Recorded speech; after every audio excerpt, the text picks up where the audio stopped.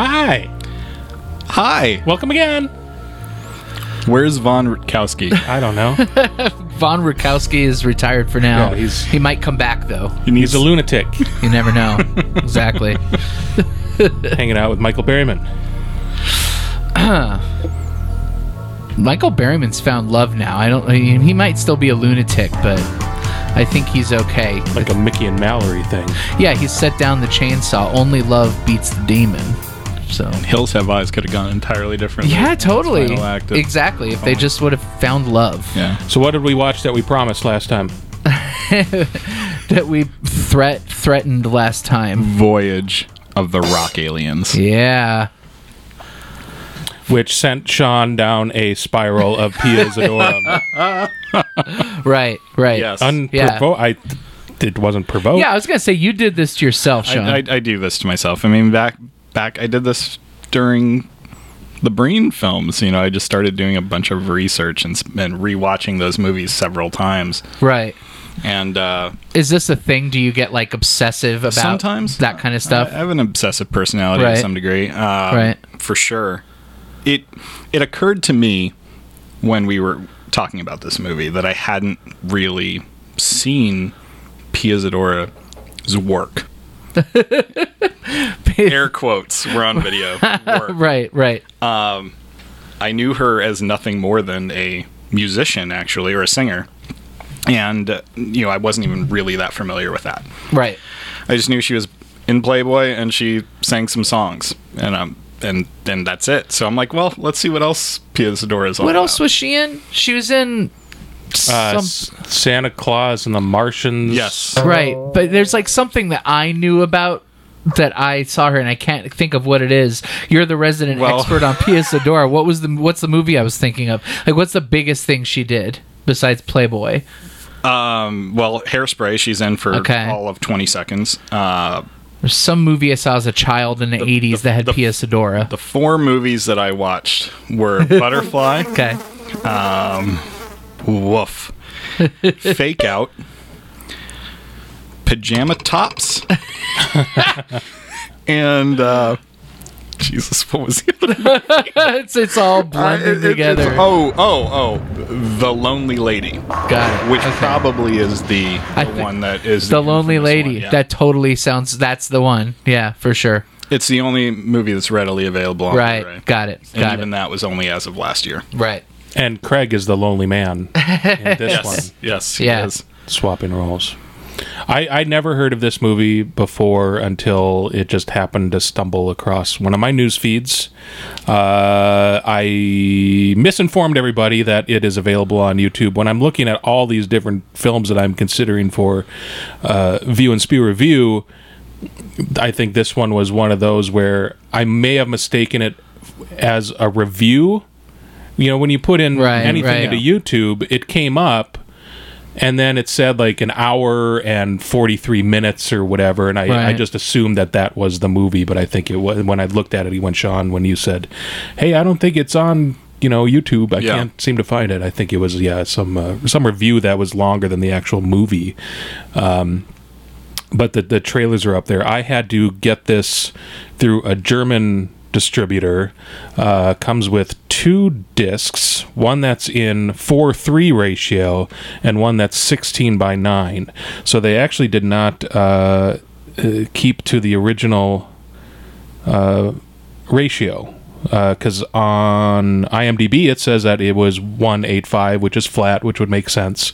It doesn't look like it's exploded too much. If it was scope, Right. and then they bring it to 4:3 or even 16:9, it would look a little exploded, a little too much grain in there. It's a Region 2 PAL, but this was the only place that I could actually find a version of this movie, and it kind of seems apparent why it would not be in the U.S. Yeah. I'm wondering, because we found out that one of the songwriters, Jack White, Right.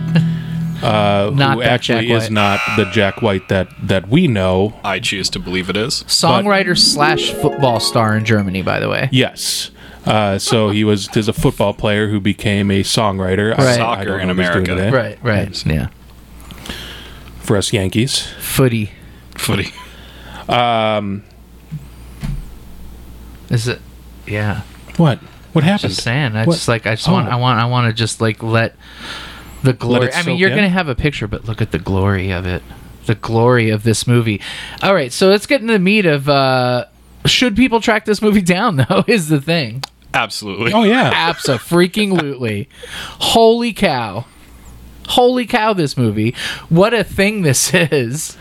A lot of ideas just thrown into the Oh, soup. absolutely. Absolutely. It's a hodgepodge. It's a mess. Like, there's a lot of, like, just real bad falling flat on their face jokes in the movie.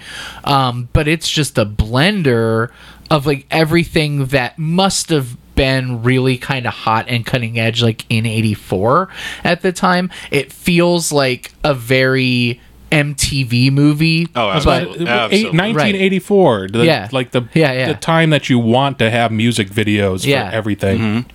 And that's how this felt. It felt like everything else that surrounded just music videos in between. Absolutely. Like And I the mean- tone would either change. Right, I mean, right. I know that they did work with the struggle of whatever the character was going through. Like I said, there's a part, Craig Sheffer, his Mm-hmm. character is like, I'm lonely and, I want her back and I'm just a wild beast. And, Right. and that was a complete set piece all on He's its talking own. about how, about the pressures of being a man and having to Yeah. keep up like his appearances Yes. and, be the tough dude all the time. Right. So, I mean, there was deliberate thought in the songwriting process in order to have kind of a cohesive character. Yeah, for Development. sure. But very much like it, a musical in the way that it's like people break into song about the things they're thinking. There's dance sequences and stuff like that. But it feels like it's not like a MTV movie in the way that like Electric Dreams is an MTV movie, which very much is, made by somebody who's an actual music video director and has really tremendous music. And it's almost like these would be two sides of the same coin, right? It's like you have Electric Dreams. This is a really good MTV, and this is just like, well, we're just going to throw all the crap, the crazy fashions, whatever like musical trends were happening at the time. That's kind of the impression I got. I am curious how the response would have been for a movie like this when it came out. Like, I can see this movie being something that people just go ape over at the time. Like maybe a year later they'd be embarrassed by that fact, but at the time in 84 seeing this, oh yeah, this is the coolest movie. Well, who were the big hitters were Jermaine Jackson. Do you think a lot of the like marketing material was like, Jermaine is in this? I guess we didn't watch Maybe. it. We should have watched the trailer Yeah, to we see if probably he was should've. just carpeted through all the trailers. Right. Or not. Maybe that's part of the reason why this is not available in the U.S. Could Totally. be the Jermaine Jackson track. Yeah. Pia Zadora, at that time, she was... Her music career was starting at that point. Okay. I think she had just dropped her first record a year or two prior. Right. I would think it was, also just like the styles, the new wave thing, which certainly wasn't brand new in 84, but still was kind of cutting edge in 84. People that knew the things probably knew about it before, but I would say that 84 unless I'm wrong on this, is probably when it was really starting to hit the mainstream, so it probably would have felt super fresh, even though these guys are clearly just imitating Devo, kind of badly, but I think that would have been something that would have felt really fresh and new at the time. Yeah, so you had the style of the Aliens, which was more Devo-ish, and it got Right. more Devo-ish as it went on. Yeah. Then you had Jimmy and the Mustangs, who were the Stray Cats. Cats, Sure, yeah. sure. Which Absolutely. huge at that time too, Big time. 84. Mhm. You Yeah. know, that was Yeah. at their peak. And then I really appreciated the types of things that we were wishing for throughout the movie actually did happen. Right. There was the battle Yeah. between the two bands on two different stages, Yeah. kind of going at it. There was like a and then- dance battle. yeah, like see who we can, the kind of the Scott Pilgrim sort of thing. Right. Where, Right. They're going back and forth. One will stop, the other one will play, and like who's going to win. And I thought that was cool because it was the same song. Yeah. Like they were doing the same song as their style. I guess I don't know what that first style would have really been. But then have like the kind of rockabilly style. Then you've got the straight up new wave Devo kind of thing. Just call it Devo. Yeah, sure. Yeah, absolutely. because it doesn't really fit Anything into with anything Keith else. I mean, it's very Devo. Yeah, absolutely. And I think back to your point about how is this received. I mean, obviously, this is not a movie that's spoken about a lot today. I think it's all because of the actual music acts that are in here. Everyone that's in here is a pastiche of a better band or a better, totally better singer. I mean, if you could go back to 1984, take the exact same movie and make it with the Stray Cats, and make it with Michael Jackson instead of Jermaine Jackson, and Madonna instead of Pia Zadora. This movie would be huge, absolutely, and talked about by everybody. And I mean, to be fair, I think you'd probably have to have better music too. It's not just about the performers, but the songs here are just like kind of laughably bad in a lot of cases. Just some of the lyrics are so ridiculous and on the nose. I think that it's funny because this movie, this movie has a sense of humor about itself too. Oh, for sure. I mean, I would say that it's not camp in the classic way of camp, is that like it's failed seriousness, right? Like this movie is never intending to be serious. It's obviously supposed to be silly, but it's almost like this movie is made for an ironic viewing future audience, in a way that I don't even think you'd be able to ironically appreciate it in 84. This is something where, and again, like if you're into like that whole kind of 80s, kind of campy thing, this is an absolute goldmine. I think you could have appreciated this ironically in 84. Sure. I don't think that people would look at the music ironically. Right. Because, I mean, the music was very much special of its time. Right. You got to get that bass in your voice. Every episode there we go. has to have the mic. What's up, Sean? Slowly. Smoky. It's like that scene. It's like that scene where he has that thing over his. That was great. So I mean, there were little bits of just complete joy in this. Absolutely. This movie is complete joy. Yeah, definitely. Again, like there's a lot of really just groan-worthy parts where just things really fall flat and you're like, oh, that's a terrible joke. But I think, absolutely, I guess what, like, The Loft is going to be playing this? Is that right? Oh, yeah. In a very, very strange twist of fate, this month, which is June 2019, for those for people in the future, or the past, or the past, with that. We'll get this to that. month, The Loft in Tucson is showing. It's Pia Zadora month in the lot. They're showing a different Pia Zadora movie each week. Some have already been shown, and then they're closing out the month with Voyage of the Rock Aliens. I forget which date. Which kind in that one scene does kind of work with Pride Month as well. Oh, sure. Absolutely. Yeah, absolutely. Yeah. And I mean, actually was interesting because like that scene, I thought, because there's a lot of really kind of bad like 80s stuff in here. There's like the, look at the nerd and look at the fat woman with, candy car bars connected to her suspenders, right. And stuff like that. And it's like, okay, that's awful. But like in that scene, like actually ended up being kind of progressive. I don't understand. I never felt that way about a guy before. It was kind of interesting. You had the her friend, who was the grease monkey. Yeah, totally. Yeah. But man, I don't know. I want to know what day it is. I want to make a trip. But it was just. I can you imagine seeing this with a packed theater? That's the thing, because what I kept thinking about while watching this was, like the experience of going to something like, for example, Dismember the Alamo, right, where it's like you don't know what you're going to see, and in having this movie just dropped on you would just have to be such a great experience. 100%, absolutely. And I think it'd be super super fun, even us knowing, just because you got to figure that if people are going to see Voyage of the Rock Aliens at the Loft, they probably, most of them haven't seen the movie either. It's not an easily accessible film. No. So they're just like, hey, this sounds fun, but they have no idea what they're in for. Yeah, I mean, this would be an absolute blast. Well, really you read the synopsis, and even if you want to watch the trailer, I mean, right away, you're just, I have to see this. Yeah. I need to know what this is about. And again, for me, I didn't watch that trailer, so I went in completely clean from that. I mean, I'd seen the poster, that's all, which is the way I like to do these things. And boy, I'm glad I didn't know anything about this, because it was a super enjoyable experience. So Monday the 24th. It's a Monday. They're all on Mondays. It's their Mondo Monday series of films. So how do you explain the plot? What happens from the beginning? We see a flying V spaceship. Yeah, it's a guitar. It's a guitar-shaped spaceship. Mm-hmm. Yeah.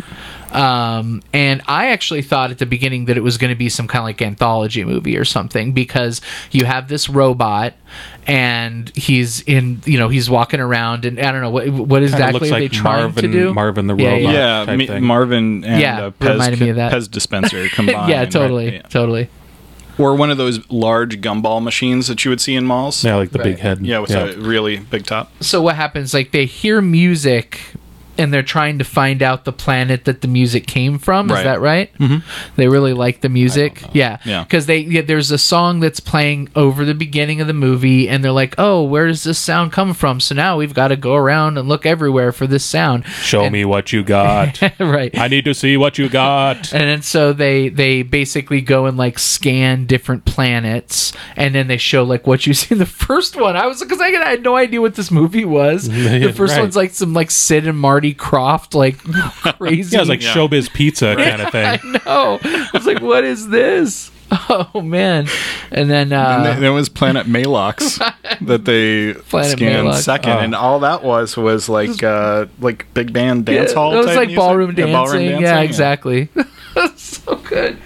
Yeah, and then we get to which is a really good sequence, which again, like, okay, so excised like from the film. That's why I'm like, this has got to be some kind of an anthology. We go to this like kind of like post-apocalyptic planet or something, and which is America backwards, right? Or something like that. Yeah, and that's where we meet Jermaine Jackson. As Rain. He's credited as Rain. What's the Jermaine Jackson gang? Then you have the white motorcycle gang, right, with Pia Zadora, as the girlfriend of the lead of the white motorcycle gang. So I guess it's almost like, in this interesting way, it is like this almost like mirror of Earth, like if it's Earth backwards, because she's also the girlfriend of the leader of the gang in Earth. Later on, and I don't really see. Well, and they're all wearing black, so Craig Schaefer's gang is wearing all black. The Pact. Yeah. Pack. Yeah, Pact for would sure. have been better. Because it's pack of like pumas. They're pack. That's how. Or cougars. Or so mountain basically, lions, like whatever it is. So Pia Zadora is on a motorcycle with her buddy or her boyfriend, and his like all clad in white, like with like white bandanas and like white sunglasses on, and then she like takes one look at Jermaine Jackson and his amazing Jerry curl mullet. And she's just like starts singing to him, and they start singing to each other like while she's like next to her boyfriend. She's like, they're singing this love song. Well, and you have to remember that Jermaine Jackson is wearing the Spirit Halloween version of Michael Jackson's wardrobe. Yes, exactly. And then so of course like the boyfriend of Pia Zadora, or like whatever Pia Zadora backwards is, the mirror version of Pia Zadora, and so she like runs off, and she's having like this love affair. Iddy. So it's because it's Dee Dee, right? Right. Edie.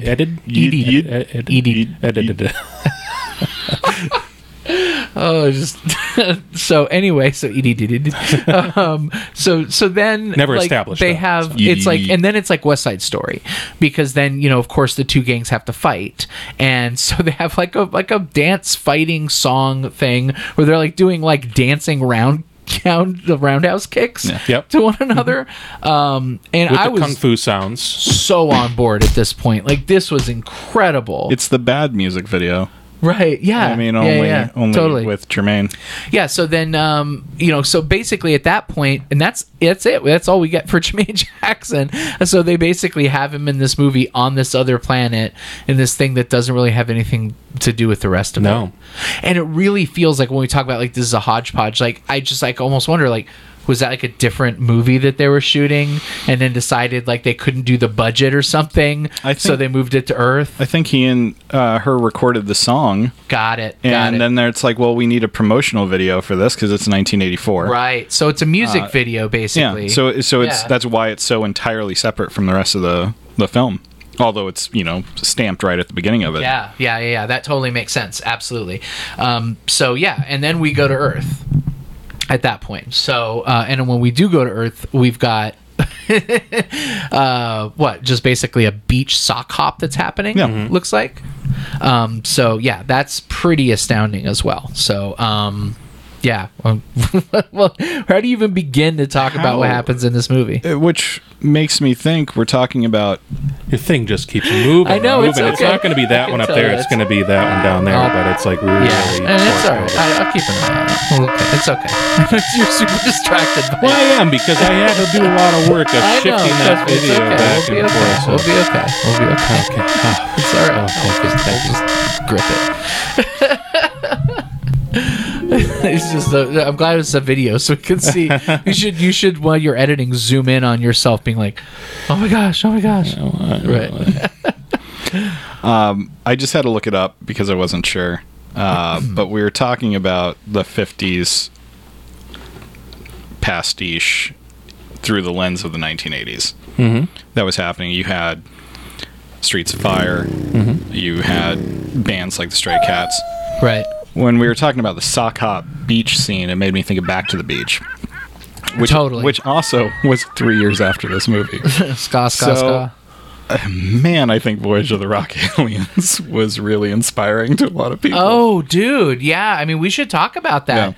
There's a lot of things in this movie. First of all, this movie loves 50s sci-fi, low budget. Yeah, for sure. Monster movie type things. Right. I mean, there's a giant leech squid Cthulhu type thing that lives outside of the high school. Totally. It's never really explained except that, it's the 80s or we're led to believe, and everything's polluted. Yeah. Right. So stuff is starting to grow.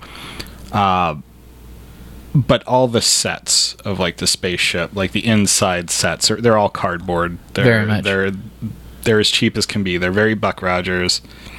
And I don't even know where. All the high school stuff and all this kind of acid rain, commentary and no, it wasn't really a commentary, but mentions of it. It was being topical of how can we make this like an environment. Not necessarily they weren't even going for that. It just happened to be was very these topical. Things that were topical for 1984, right. Which also right away I said this is so much like a light version of a Troma movie. Totally. Whether it's Class of '99, Class of Nukem High, or Toxie or something like that. I don't think they're even necessarily trying to say anything with it. It's just they knew that that's just nukes was a hot button thing, right? So they just kind of threw it in there. This was a musical. They were using whatever they could to get from one musical sequence to another, which is what most musicals do. Sure. The town was named Spielberg. Spelled differently. SPEE ... now. No, it was like BURGH. It was like SPIEL, then BURGH. I didn't think there was an I in there. Oh, really? I think it was just like I think it was two E's. Oh, you're right. Spiel. Yeah, totally. I'm sure at this point there's going to be maybe something on screen. Pia Zadora laments that if she goes away with the aliens, she'll never see Spielberg again. Right. Oh my God. There's some good lines that she says. All my friends are in Spielberg. Yeah, for sure. So we get introduced to Craig Sheffer, who is basically comes out and he's upset that they're doing a song without him, and he's like, I get to say who gets to play music on this beach. He's always upset. Right, yeah. He's wearing like a crop top leather jacket, shirtless, which is pretty remarkable for sure. I don't remember what episode. I mean, we don't have to go by scene, but there's like so much. It's like just playing it over and over again in my head. Oh yeah, and then we got like, I think the worst song in the movie is the one. So we didn't even talk about the crew, the Devo crew, and basically they are the rock aliens. Right, they are the rock aliens, to be fair, and they did Voyage to Earth, where the robot goes into the fridge and he opens up like a 6-pack and it's little dolls. Yeah. Next to a tuna sandwich and all that. Exactly. Yeah. And then he like puts them into like a water thing and basically rehydrates them, and they come out. Like the funniest thing is like the one comes out and he's still small, and they just like put him back. Right. Yeah. Yeah, and so they turn out to be like these Devo guys, and they sing this like really bad song. I think that was like the worst song in the movie for sure. And they come. Yeah, kind of a bad introduction. Totally for them. Totally, absolutely. But they just got out of the cryo freezer, so right. Maybe they're still a little groggy. This movie has Ruth Gordon in it as well. That was a treat. I did not expect that. Absolutely. Yeah. Ruth Gordon of Harold and Maude fame, probably for most of the listening audience. Also, Rosemary's Baby, I think a lot of people know her from. Yeah, absolutely. She's an absolute delight. Mm-hmm. She knows exactly what movie she's in, and she's having a lot of fun with it. Yeah, one of her last films. Thankfully, not her last film, but one of her last ones. Yeah, boy. So you've got the rock aliens meet Pia Zadora. Now, do they meet that early? Well, they go to the teen hangout. Right. What is the name of the place? The restaurant is called.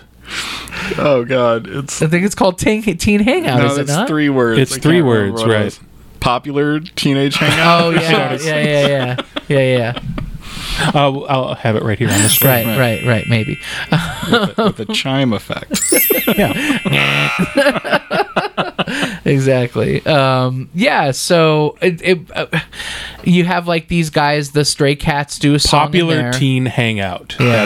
That's what it's called. Yeah. So maybe I don't know. Jinx. Maybe I'm setting myself up to use more sound effects. Yeah. So I just really you've got the squid in the lake. The lake is all polluted. You got the dude throws his surfboard in there. You've got and it dissolves. Right. You got the beehive lady who's everything's stuck in her hair all the time. More with that. Yeah, they really could have. They kind of dropped that one. There's a few things they could have done a lot more with. Yeah, they dropped that one at some point for sure.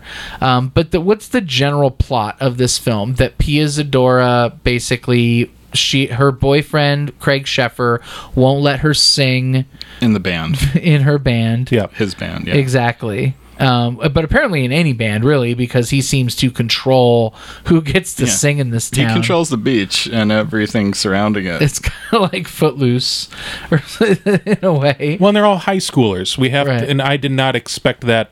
I didn't even realize that till more than halfway through. Yeah. Once they were at Heidi High. Yeah, there's no real Heidi established, high school plot at all. Right. No. Except for the bathroom scene.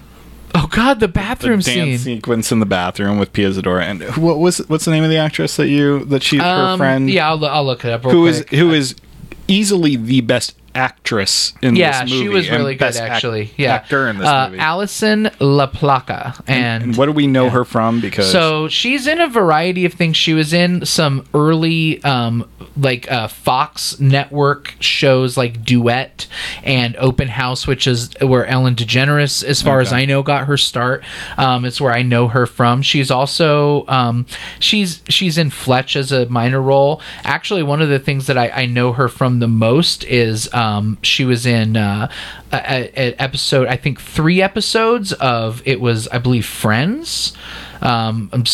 Friends. So she plays a character named Joanna, but I remember her so clearly. She's in 3 episodes, so she's like somebody who one of the guys dates, and I just remember her very, very clearly from that as well. So I'm sure that's actually where a lot of people would recognize her from too. She's very good. She is very good. She has a special sequence with we haven't talked about. That's the thing. Like, and it's like as I'm going through it, like, how do you even begin to crack the nut of the plot of this movie? There's so many things that happen in this movie, and everything that happens just happens. Yeah. So we're about to be introduced to Michael Berryman, and whom I'm assuming is his brother. Like, that's supposed to be his brother that's with them. It's just his homie. Or his homie. Right. They're escaping from a medical facility. And to establish that they're... criminally insane Sure. medical facility. Right. Sure. Well, I don't think you have to escape from, like, a regular medical facility. But it says that, right? It says that on the sign. It says criminally insane. So to establish this, we have one of the aliens go up to the hospital. I don't know why. Do we know why? No reason. None. And just basically makes a phone call. Right. Says, I'm here. I can't get in. Yeah. And that's it. Then leans up against the wall. Chainsaw, which is the character that's played by Michael Berryman, referred to by his power tool of choice, escapes from the medical facility criminally insane. For the criminally insane. By chainsawing his way out of the door, and then his buddy just follows behind him with whatever medical apparatus he's attached to. Absolutely. And he's like breathing through it. Right. Yeah, it's kind of like got a mask and he's breathing through it. And I was thinking during that sequence that's like kind of like a scary thing for the actor, you know, in like what is obviously this fairly low budget movie, and it's like you have to stand there while somebody on the other side chainsaws. Oh yeah. And they don't know where you are. They can't see through. I mean, I'm sure obviously like, okay, we're going to get, but you're pretty close.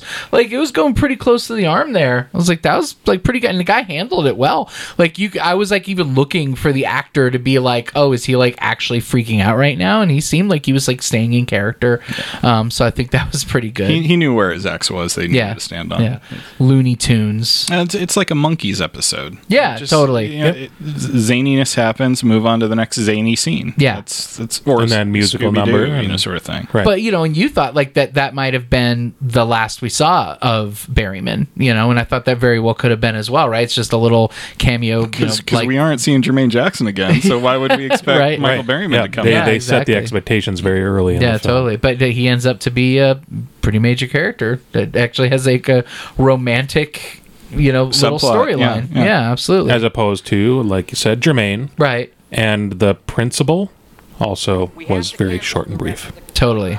Yeah. Trying to kick all the kids out because there have been lots of murders, which we don't see. I was trying to think like how many murders did we see? Right. Yeah. Up to that point, because really Michael Berryman just brushed someone's teeth and opened a can. Yeah, I was gonna say, did you see any murders? Did we see any? No. But I need to call attention to the can opener scene because that's quite possibly one of the best scenes I've seen in a movie in a while. So good. Yeah. Michael Berryman comes after a security guard with various weapons. Right. He keeps losing them, and at one point he grabs out of nowhere a normal countertop electronic can opener. And the cop who's like on his butt, like trying to grab something, actually finds a can that he presses up against the can opener and he uses to defend himself, and then the soup or whatever ends up spilling out all over him. This is a really good gag, definitely. Yeah, that was solid. So let's talk about the phone booth. Okay. So you literally have they're like, we need to transport, and they say, what's our method of transport? And from the ship to Earth. From the ship to Earth. Right. And it's a phone booth. It's a phone booth. Like, just like the one in Bill and Ted. Yeah, a Mob Bell phone booth. Immediately we're like, oh, wow, that's crazy. That really, really looks, a whole lot like Bill and Ted's.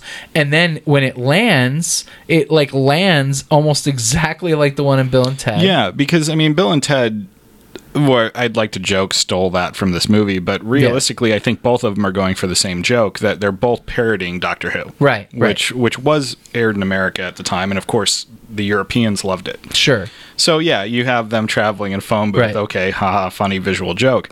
But it really does look more like the Bill and Ted. It's got the version. Smoke coming out. It's got the blue light. Everybody's cramped into it, like at the end of Excellent Adventure. Yeah, absolutely. The lights flicker around it. And there was something else. She even has to dial 8 to get transported back to the ship. Right. So there's... You had, I know, it's uncanny. We saw that there was the Breakfast Club, which I guess this is the same year as Breakfast Club. Yeah, same year as Breakfast Club. So we can't really say that they kind of got that from that, but there's like the whole kind of like dance thing that they're doing in a line. And there was another thing too. I can't remember what it is now. There was like another thing that we're like, holy crap, that's another thing that was, a couple of years before. This was a couple years before that, and it's like uncanny. I can't remember what it is now. But yeah. So you got, are there any of the major characters we didn't cover? What was your guys' favorite song? What was your favorite musical sequence? Probably the opening song is the best, I think. When the Rain, which is also the closing song. When the Rain Begins to Fall. Yeah. Which was a hit in the UK. Yeah, it was like number 7 on the charts in the UK. Yeah, mine had to be the Nature of the Beast one with Craig Sheffer. Second that, yeah. Yeah, I mean, it was pretty good. So you've got, he's singing this song. Well, he's not singing it. Someone else is singing someone else is singing it, but his character is singing this song. And it's just like a sudden character turn, by the way, because basically Pia Zadora, she ends up like, she goes away as far as he knows with the alien dude, and he's like missing her, and he's like looking at his a picture of her inside of his locker at school, and he's like, not just it's like 5 lockers that open up to have a sex dungeon behind there, like a velvet walled, and like so creepy shrine. He starts to like sing a song, about how he has to he can't be himself and he misses her and everything, and then like this, what did you say it was? What kind of beast did you say? We thought it was a cougar. Puma. Did you say it was a cougar? I thought it was a cougar. I don't know. Like, again, not a zoologist here to steal your joke, Sean. But yeah, so a cougar starts to like walk down the hall of the school, and then like he's doing like this song, he's singing this song, and it like keeps on fading to this cougar, and then it's like got him standing like out in wilderness, like next to a tree, and he's like singing this song with like his open shirt. Well, and the song was very reminiscent of Grease. Yeah. The point where he's, like lamenting. Totally. Yeah, absolutely. But then you've got these 2 dancing girls that like show up behind him, and they're dressed up like in like leopard print. Yeah. And they're like doing these dances, and they're going like, it's so good. And then they found this one like crevasse that they just used over and over again, where they're like spreading back and forth, and then Craig is like doing like push-ups. It was so from one side to the other. You guys, are you guys familiar with the work of Chris Lilly at all? Doesn't ring any bells. So like Summer Heights High or Angry Boys or anything? No. So, okay. Well, it's really, I would highly recommend you watch. He's a New Zealand comedian. I think you guys would love him. Okay. He does all these different characters, but he does this one character named Smouse, and he's like a rapper, and he has this music video, and it's like me and you in the animal zoo, and it's like very much like that, and it's like almost to the point where I'm like, is this like a weird callback to the Voyage of the Rock Aliens? Because it's got like these women in stuff like that, like going like this and everything. It's so good. Well, I think that's the music video inspiration of this film sleeve too. I mean, in the early 80s, you had a lot of music videos that just randomly had weird shit going on. There was a Madonna video that had a lion walking through it. Was it Like a Virgin? I can't remember off the top of my head. But there's just this. It was Like a Virgin, and then had the Weird guy Al with then you had like the guy with the lion mask, and that's the whole intent. Yeah. Exactly. So I mean, it's get it similar. Right. Yeah, absolutely. just that was a pretty remarkable sequence for sure. And like just zoom in on his eyes. Yeah, pretty good stuff. But then also the one on the spaceship with Pia Zadora and the alien dude, and it's like the super sappy love song, and they're like holding each other's arms and twirling, and there's fog rolling and everything. And back to back. Yeah. It's like prom photos, like homecoming photos. Oh man. Yeah. So the robot has to come to Earth with them. Oh yeah. And when he comes to Earth, he can't be walking around as a giant cylindrical. Here we go. Here's robot. Sean's. So he turns into a common fire hydrant. Well, what did you want initially? As soon as I saw him turn into a fire hydrant, I'm like, a dog has to piss on this fire hydrant. Well, I'm saying, what did you want initially when they knew that you have to change your form because we have every planet that we've been to has never seen anything like you, and you have to kind of assimilate your form on this planet.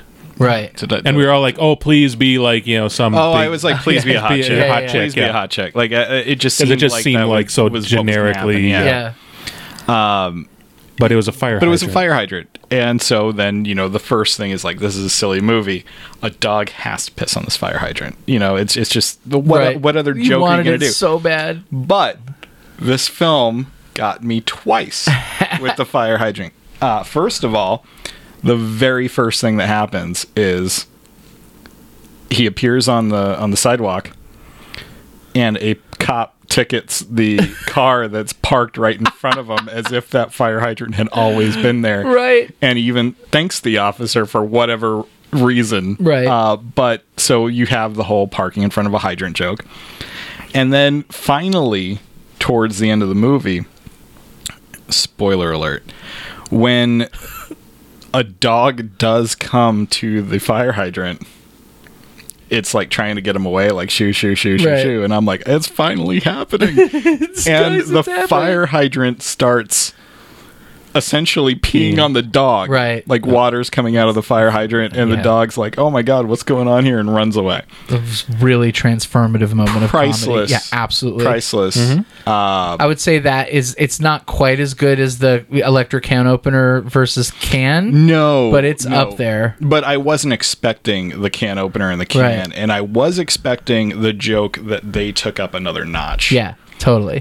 So kudos for the writing staff on joke writing staff. Another super good joke is you've got Chainsaw and I can't remember Wheezy, whoever is a guy that he goes with, and they go to a gun store and they just like buy all these guns, like just a huge amount of guns, which they don't somehow use. On credit. Right, exactly. Like and a claymore even, and then he's going down they're going down the street with this shopping cart full of guns, and you got Ruth Gordon as the inept sheriff, and she looks out the window and she's like, keep up the good work, boys. She's like, oh, out there they're exercising their freedom to bear arms, the right to buy bear arms. It's a pretty good joke. And I remembered the other one, Weird Science. That's right. Yeah. So there's like a weird science moment, which I don't know. You want to explain what happens there? I don't know if it's really explainable, but at one point, the aliens are in the popular teen hangout, right? Right. And they explode. One of them explodes. I don't know the main for what guy. reason. Did a girl touch him or something? No, he saw Pia Zadora. Oh, and it turned him on so much, right? That his whole body came. It's pretty much a running theme through her films. So you are the expert. So he blows up. Does everybody in the place really react? No. the aliens collect the body parts of their friend. They react more when they just walk in, right? Than when he literally explodes. They gather all the body parts of him, take him back to the ship, flatten him out. And then feed the sheets back into the thing, like in Weird Science when they're putting the magazines of the different girls, and then he comes back out. Flat piece. Yeah, what they did is they they flattened everything out, all the components, and they put it like onto one big long piece of paper, and like the head was here, then the arm was here, and then the legs were here, and the torso was there. So it was in the wrong order. So then they had to feed it through the computer, then it spit back out as one complete like sheet of paper that was put back together. That then they put them on the table. Pumped. Yeah, and then they had to pump them up into the life size. Yeah, science. Science. That's how. With the, kind of the the music in the background being that oingo boingo ish. Totally. So this movie is ahead of its time. Very much. Yeah, very much. Or it's just a product of the environment, a product of the time.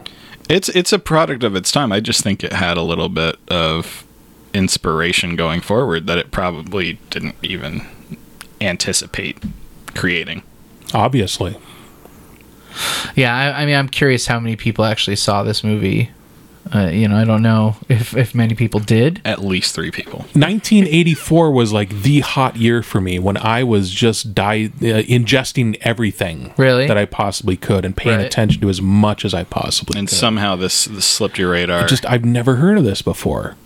I mean, maybe it might have been a musical thing because I wasn't, at that age, 10 years old, 10 or 11. I wasn't. I mean, I was more of a That's the same year guy as Ghostbusters was 84. Yeah. Night of the Comet, all those stuff. Yeah, all that stuff. So many better movies. That's what I'm saying. I was paying attention hard to that stuff. Yeah, Nightmare on Elm Street. Yeah. 84 is a solid year. Yeah, it is. I mean, I don't know. And it just became more solid for me. I don't know if I've oftentimes gone through trying to figure out what's the best year of the 80s. 84 is up there. It's either 84, 87, or 82. It's always been 82 for me, but I don't know. 82 had some great content, and I think 84 was the most fun. Totally. Yeah. That's really a really good way to say it, for sure. So would you recommend this movie? Oh, hell yes. Fuck yes. Abso-fucking-lutely. Yeah. Everybody needs this movie in their life. Even if you don't think you do, you do. Yeah, it's really like a perfect storm. I mean, are there better, 80s musicals? Absolutely. But it's so I guess I want to, ask this, like, where would you rank this against like something like The Apple? That's kind of a different beast. Yeah. I mean, wow. No one has ever said this before in the history of anything. The Apple is a better constructed movie than this by far, because this is a music video. Sure. And that is a musical for all intents and purposes. Right. The 80s gave us some great musicals. Oh, yeah. Even stuff that you don't think about as musicals, like Little Shop of Horrors, is fantastic. But I don't know, man. I just saw Xanadu earlier this week, and I love Xanadu, and I love The Apple. I don't think this is a better musical than either one of those movies. But I think that I think this is more watchable than Xanadu. This is more watchable than Back to the Beach. I like Back to the Beach. Them fine shots words. fired. Yeah. Why, oh, did I ever leave Ohio? Yeah. I said it. I can't take it back. I don't even want to. I mean, you're coming off the heels of 6 Pia Zadora movies. Right. Well, yeah. this is the sixth. This is the sixth. Yes. This is far and away, because I'm not going to count Hairspray, the best Pia Zadora experience you can possibly have. Yeah. Put that on the fucking box. Far and away the best Pia Zadora experience you could possibly have. Because this is I think this is okay. Just a little quick rundown, because I think this was the last movie that Pia Zadora was in, aside from Hairspray, where she played a character. And she's not just Pia Zadora. Just playing herself in a small role, but I think this is the last movie that she had as an actual actress, right? Except for the Hairspray scene. By far her best work. by far her best work. She really gave it her all in this. I gotta say, I mean, is she a good actress? No. Well, she's got presence. She's a good dancer. She's a good dancer. She's a fine performer. Entertainer. She's a fine singer. Right. And she was not phoning it in. I think I could say probably Craig Sheffer was like phoning it in a bit. Like there's some of these people I don't think were bringing their full fire. Did he have to phone in just standing there and looking sad all the time? Yeah. Like he didn't really stretch much further than that. It's a good point. But I mean, seeing him in something like Nightbreed, like he is capable of acting. And so I don't know if he was necessarily taking this as seriously, but it really felt like Pia Zadora. She was like throwing her whole soul into this role. She was giving the absolute maximum Pia. Yes. Yes. Like and I really do respect that. I mean, there was a passion there from her performance that, again, like maybe the talent isn't there, but if the talent was fully there, like this movie wouldn't be what it is. This movie is special because of its imperfections and the way it just throws everything in. And I think that, by the way, if you're looking for like ideas of like 80s outfits, freaking watch this movie. Oh my god, yeah. Yeah, absolutely. It's just such like like a explosion of ridiculous 80s fashion. And even at the time, like absolutely over the top. It reminds me that in National Lampoon's European Vacation, when they decide to go shopping for European fashion and they come out, it's that totally. Just wall to wall in this film. Yeah, for sure. And then plus the whole 50s influence, because there were times when I was watching the film going, is this supposed to be in the 21st century like it said it was supposed to be, or is this actually the 50s? But then there were things that would tell you that no, this is not the 50s. It's kind of just just a mix of all these different. And it's something that's so it constantly blows my mind. And I know it's like obviously like everybody knows this, but it's like a couple of years ago at least, it was the same distance between the 80s as for them the 50s was, right? And well, that's like Streets of Fire. Right. It's what they call that, like a fantasy musical, or there was some tagline that just fit that description perfectly for what it was. And it's a crazy thing to me to like think, because we are all of an age that we remember the 80s. Like we grew up in the 80s. We have memories of going to see these movies in the 80s, and we remember 80s music, and we all obviously love 80s culture, and we love the music of the 80s and the films of the 80s and all that stuff. And really what it was is you had all these people that grew up when they were kids, it was the 50s. And then so when they grew up, they wanted to make movies that were calling back to the 50s. And it's the same thing that's like why we had all these explosion of 80s type movies, right? And synthwave and all that kind of stuff. I mean, really, synthwave is rockabilly, right? I mean, that's the reason we have synthwave. It's basically what the Stray Cats was back then. And so could you say that that is even kind of a call to Back to the Future? Oh, absolutely. Yeah, for sure. I mean, I'm sure that's exactly why Back to the Future was indeed set in the 50s. It was the same thing. Well, because I remember wanting to see Back to the Future because it had to do with time travel. Totally. Right. My parents wanted to see the movie because it had all these elements from the 50s and it was nostalgic for them, and that's why it was this thing that was cross generations. Yeah. And how accurate, as accurate as it possibly could be to show the 50s, but it's like, oh, it's so, it's so nice to see like the streets, the difference between what 85 looks like and what 55, what I remember. And this movie has everything and the kitchen sink thrown in. Big time. Just when you think you have figured everything out, they introduce new characters, they introduce new situations. Right. Some they decide to kind of flesh out a little bit more, and some they just decide to throw away. There's entire plot points that just get thrown by the wayside. Entire plot points.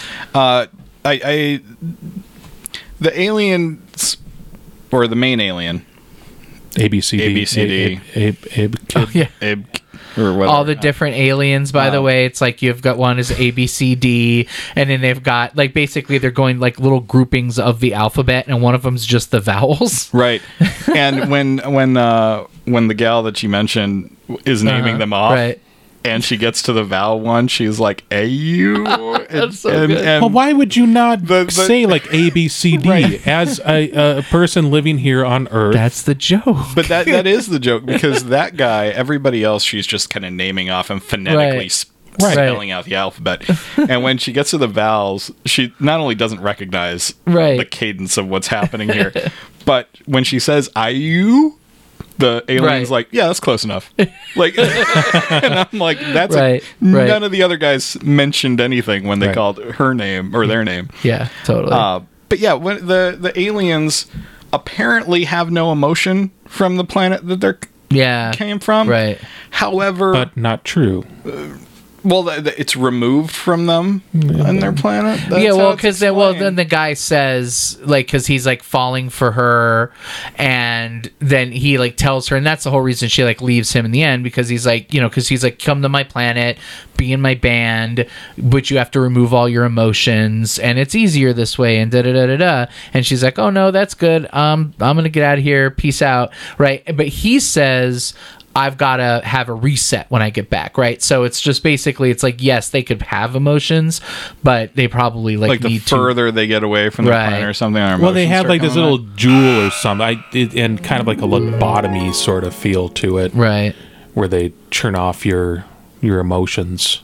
Well, no wonder they just go around doing whatever the hell they want, looking for good music. Yeah, absolutely. I'd do that too. Yeah, totally. Why even go back? Fun movie. I mean, definitely really good. Like, I just think for what it is, like I think that all the ways that it's bad are what make it good. And I wouldn't call it so bad it's good. It's not like one of those. It's not like just a terrible movie. It's not a terrible movie at all. Yeah, that you just laugh at. But it's a really kind of like uncynical movie. It's just like pure 80s style excess. It's just like a really big blast. Like, this is a movie, I promise you, if you haven't seen it, if you can get your hands on it, you've got the German DVD. Obviously it's something that you can get your hands on if you have ways of playing region free stuff, right? If you want to have a movie night and sit down with your friends, drink, whatever you do, you can't go wrong with this movie. Well, there's no over the top violence. No. Graphic wise, there's really no swearing that I noticed. It's incredibly all ages. So there's one there's random nipple. Right. Yeah, you're right. It's like I think it's hilarious. And surprisingly, it's not Pia Zadora. Right? What does this have a rating? I'm curious. Well, it's got the German rating. I'm just curious what the German rating is. Even I can't even see. Dein Schwarzhoffen. I don't know. Yeah, but I don't know. I'll look it up on IMDb, see if it says. But my guess is, because at the time in '84, that's probably a would warrant a PG, even with the nudity. Sure. Right. Oh yeah. Absolutely. Sure. Yeah, because that's how freaking. And then all the menu PG. It was 1984. PG-13 just started with PG because of Gremlins, right? Or because of, I believe it was Gremlins. So it had the menu options, and we decided to click through because it was all in German, so we didn't really know where we were going or navigating toward. Right.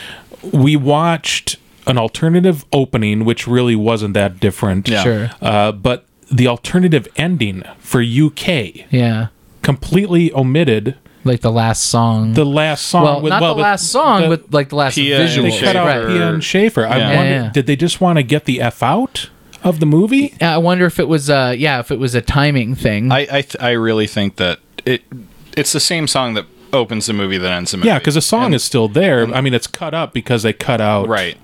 I think it's an issue of somebody and Schaefer lip syncing over Jermaine Jackson's vocals. Right. That's possible because like maybe he had an issue with that, and he's like, "Yo, what are you doing? You're freaking having some other dude sing over my voice at the end of the movie." And for whatever reason, I mean, do we even know if this got a release in the United States? I've seen posters for it, as I alluded to last week, but that doesn't necessarily mean anything too. It could mean that it was being prepared to go. But you want one of those posters now, don't you?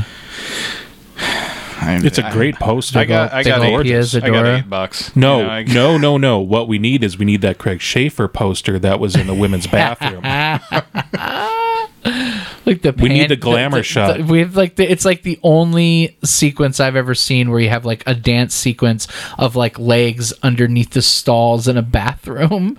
Oh, you know? Like with the underwear down. Everyone's ankles. wearing different underwear. And some are wearing none at all. And one's wearing none at all. Yeah, Racy. exactly. That was the joke. Yeah, exactly. Bathroom dance sequence. But it's also like a slasher movie for a little bit.